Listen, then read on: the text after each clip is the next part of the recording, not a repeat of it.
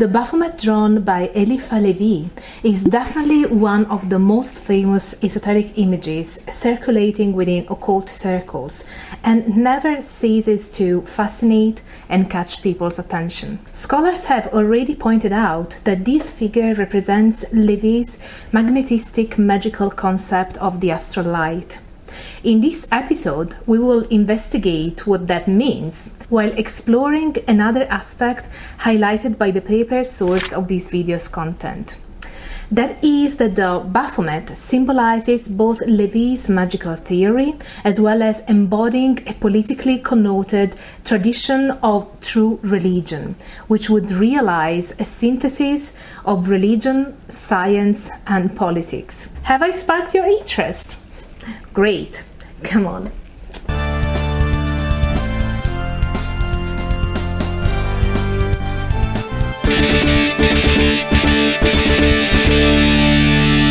Hello everyone, I'm Dr. Angela Puca and welcome to my symposium. I'm a PhD and religious studies scholar, and this is your online resource for the academic study of magic, esotericism, paganism, shamanism, and all things occult. As Julian Straube explains, Eliphas Lévi's androgynous goat-headed Baphomet is definitely one of the most widespread esoteric images out there. The drawing was first published in Lévi's famous Dogme de la Haute Magie, published in 1854, and featured as the frontispiece for the two-volume edition of Dogme et Rituel de la Haute Magie, published in 1856, and also for the extended second edition in 1861. This image and its numerous variations are popular in new religious movements and subcultures, especially within the metal and gothic scenes, often associated with counter-cultural dispositions, Satanism, and anti-Christian attitudes. In 2015, the Satanic Temple revealed a massive monument inspired by the Baphomet drawing. The statue was, however, meant to be a symbolical expression of dissent against the perceived and inadmissibly close relationship between religion and the state. The association between the Baphomet, devil worship, and Satanism has been drawn since the 1960s, but stretches back to the end of the 19th century. The Baphomet has in fact often been inaccurately represented with an inverted pentagram placed over the goat's head. This symbol was first suggested by Eliphas Lévi himself and later pictured by occultists such as Stanislas de Guaita in his Clés de la Magie Noire from 1897. This variant has been notoriously adopted by Anton LaVey in his Satanic Bible, openly describing it as Baphomet. Interestingly, Eliphas Lévi was the farthest you can imagine from a Satanist, and the meaning of the drawing was not meant as either satanic or anti-Christian. Lévi intended to create a symbol of the equilibrium of the opposites associated with magnetistic undertones. The Baphomet is depicted by Lévi primarily as a goat-like figure, which is further emphasized by its identification with the goat of Mendes or the sabbatical goat. Depictions of a horned goat-like demonic creature or the devil himself had been widespread for centuries. When Lévi depicted the figure in his books, the topos of a goat attending witches' sabbats had been established for centuries. Also, Lévi had received a religious education and often mentioned several classics of demonology, such as Jean Baudin's famous De la démonomanie des sorcières. Yet he only openly referenced more recent works that contained the image of the sabbatical goat. Among the graphic inspirations, we find the prints from the Compendium Maleficarum from 1608, showing a goat-headed winged devil who resembles Lévi's Baphomet. However, the most direct inspiration for the Baphomet was undoubtedly the tarot card Le Diable from the Marseille deck, which Lévi deemed to be the most acceptable surviving version of this imagery. Other potential influences may be the famous alchemical androgyne in Henrik Coutran's Amphitheatrum Sapientiae Aeterne. In 1854, Dogme Rituel de la Haute Magie was advertised with an extract from the first volume, when at the time this was still a work in progress. In the selected abbreviated passage, Lévi explains something foundational to his theory of magic and the meaning of the Baphomet.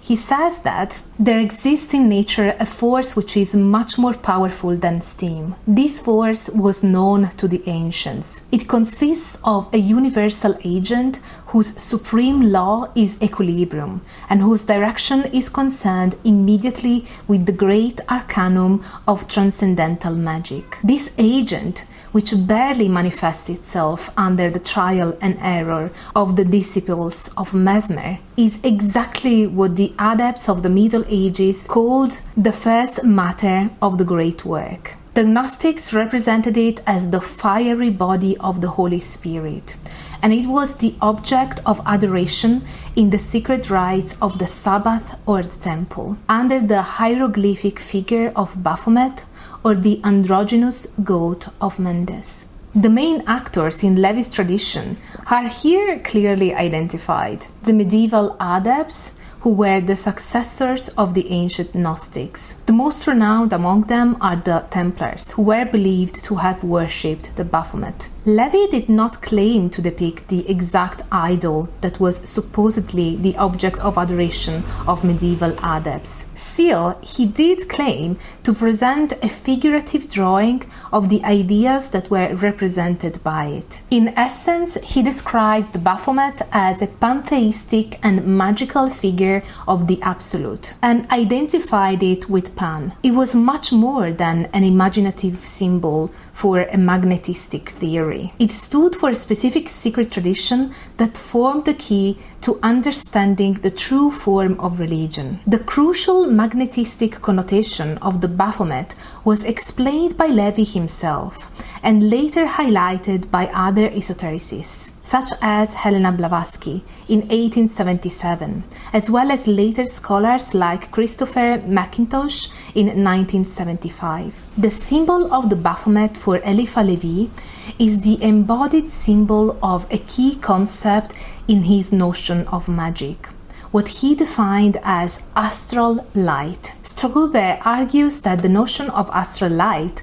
lumière astrale, was not sourced from ancient, medieval, or early modern sources. Lévi himself pointed out that he had borrowed the notion from the school of Pasqualis Martinez, also known as Martinism. So Lévi didn't even borrow from late 18th century sources, but from those dating around the 1850s. He likely discovered this concept in a publication from 1852, La Magie dévoilée by Jean de Poutier de Saint-Nouin, which Lévi explicitly mentioned as a source. Lévi agreed with Dupotet's idea that the astral light denoted a magic agent, agent magique, known to the Kabbalists, the Chaldean mages, the alchemists, and the Gnostics. As a médiateur plastique, plastic mediator, it could be seen as the force behind magnetism and consequently the ultimate cause of magical operations. Lévi felt strongly about highlighting a distinction between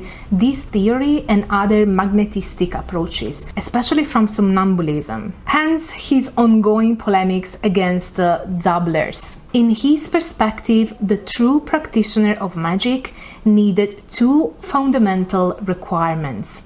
First, a natural disposition and individual training of the will, and second, an initiation. The astral light was also seen as a blind mechanism that worked mathematically and followed immutable laws. Yet it was still the will, volonté of the magician, the essential ingredient to control this force. And indeed, the exercise of this will require extensive, intensive training. while other theoreticians perceived this magnetic force to be merely physical, spiritualists were persuaded of its profoundly religious and traditional implications. And so was Lévi. What was really alluring for Eliphas Lévi is that the argument that the recent magnetistic approaches were in fact a rediscovery of ancient magical wisdom would actually lead to a possible future synthesis of science and religion. Lévi had probably met some of these spiritualists in the salons of an old friend and comrade, Charles Fouquet, who had argued that the doctrines of Swedenborg, Fourier, and Mesmer were essentially identical. Interesting to notice that the spiritualistic magnetists were often socialist veterans. Dupotet, possibly the most crucial source for Lévi's magnetistic magical theory, had an openly revolutionary past and concealed his socialist tendencies only because of the unfavorable atmosphere of the 1850s. These socialist veterans wanted to pursue their old dream of a synthesis of religion, science, and politics in an attempt to establish perfect social order. And as we know, the idea of a synthesis between all of the above and the discovery of a true religion identified with Catholicism was of utmost importance in Lévi's thought. As for the historical narrative behind Lévi's Baphomet, it is known that he associated it with the Knights Templar. However, the actual sources he used to develop this narrative about the Templars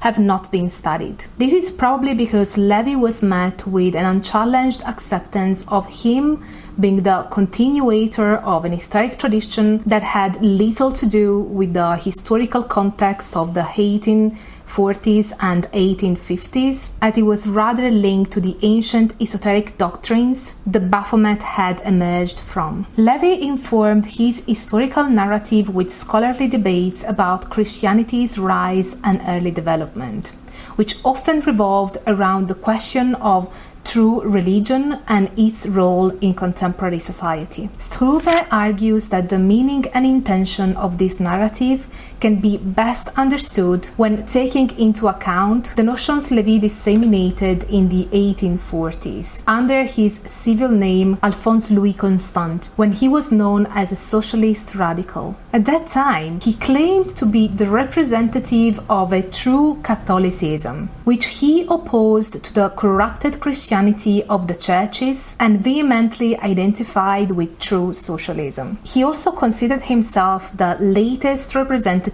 of a long tradition of revolutionary heretics who struggled for the realization of a universal religious association. In the 1950s, he re-elaborated this narrative and would now identify occultism with true Catholicism, and also more or less explicitly with true socialism. Eliphas Lévi's Baphomet can therefore be seen as an iconic representation of this true doctrine, similarly to how the Knights Templar were considered to be the heirs of the same heretical revolutionary tradition going back to the Gnostics of the late ancient school of Alexandria. It was in fact believed that at this moment in time, the estrangement between true and false religion took place. So, taking into account the historical context, the narrative, and Lévi's thought, we can see how the Baphomet is not only a magnetistic symbol representing his theory of magic,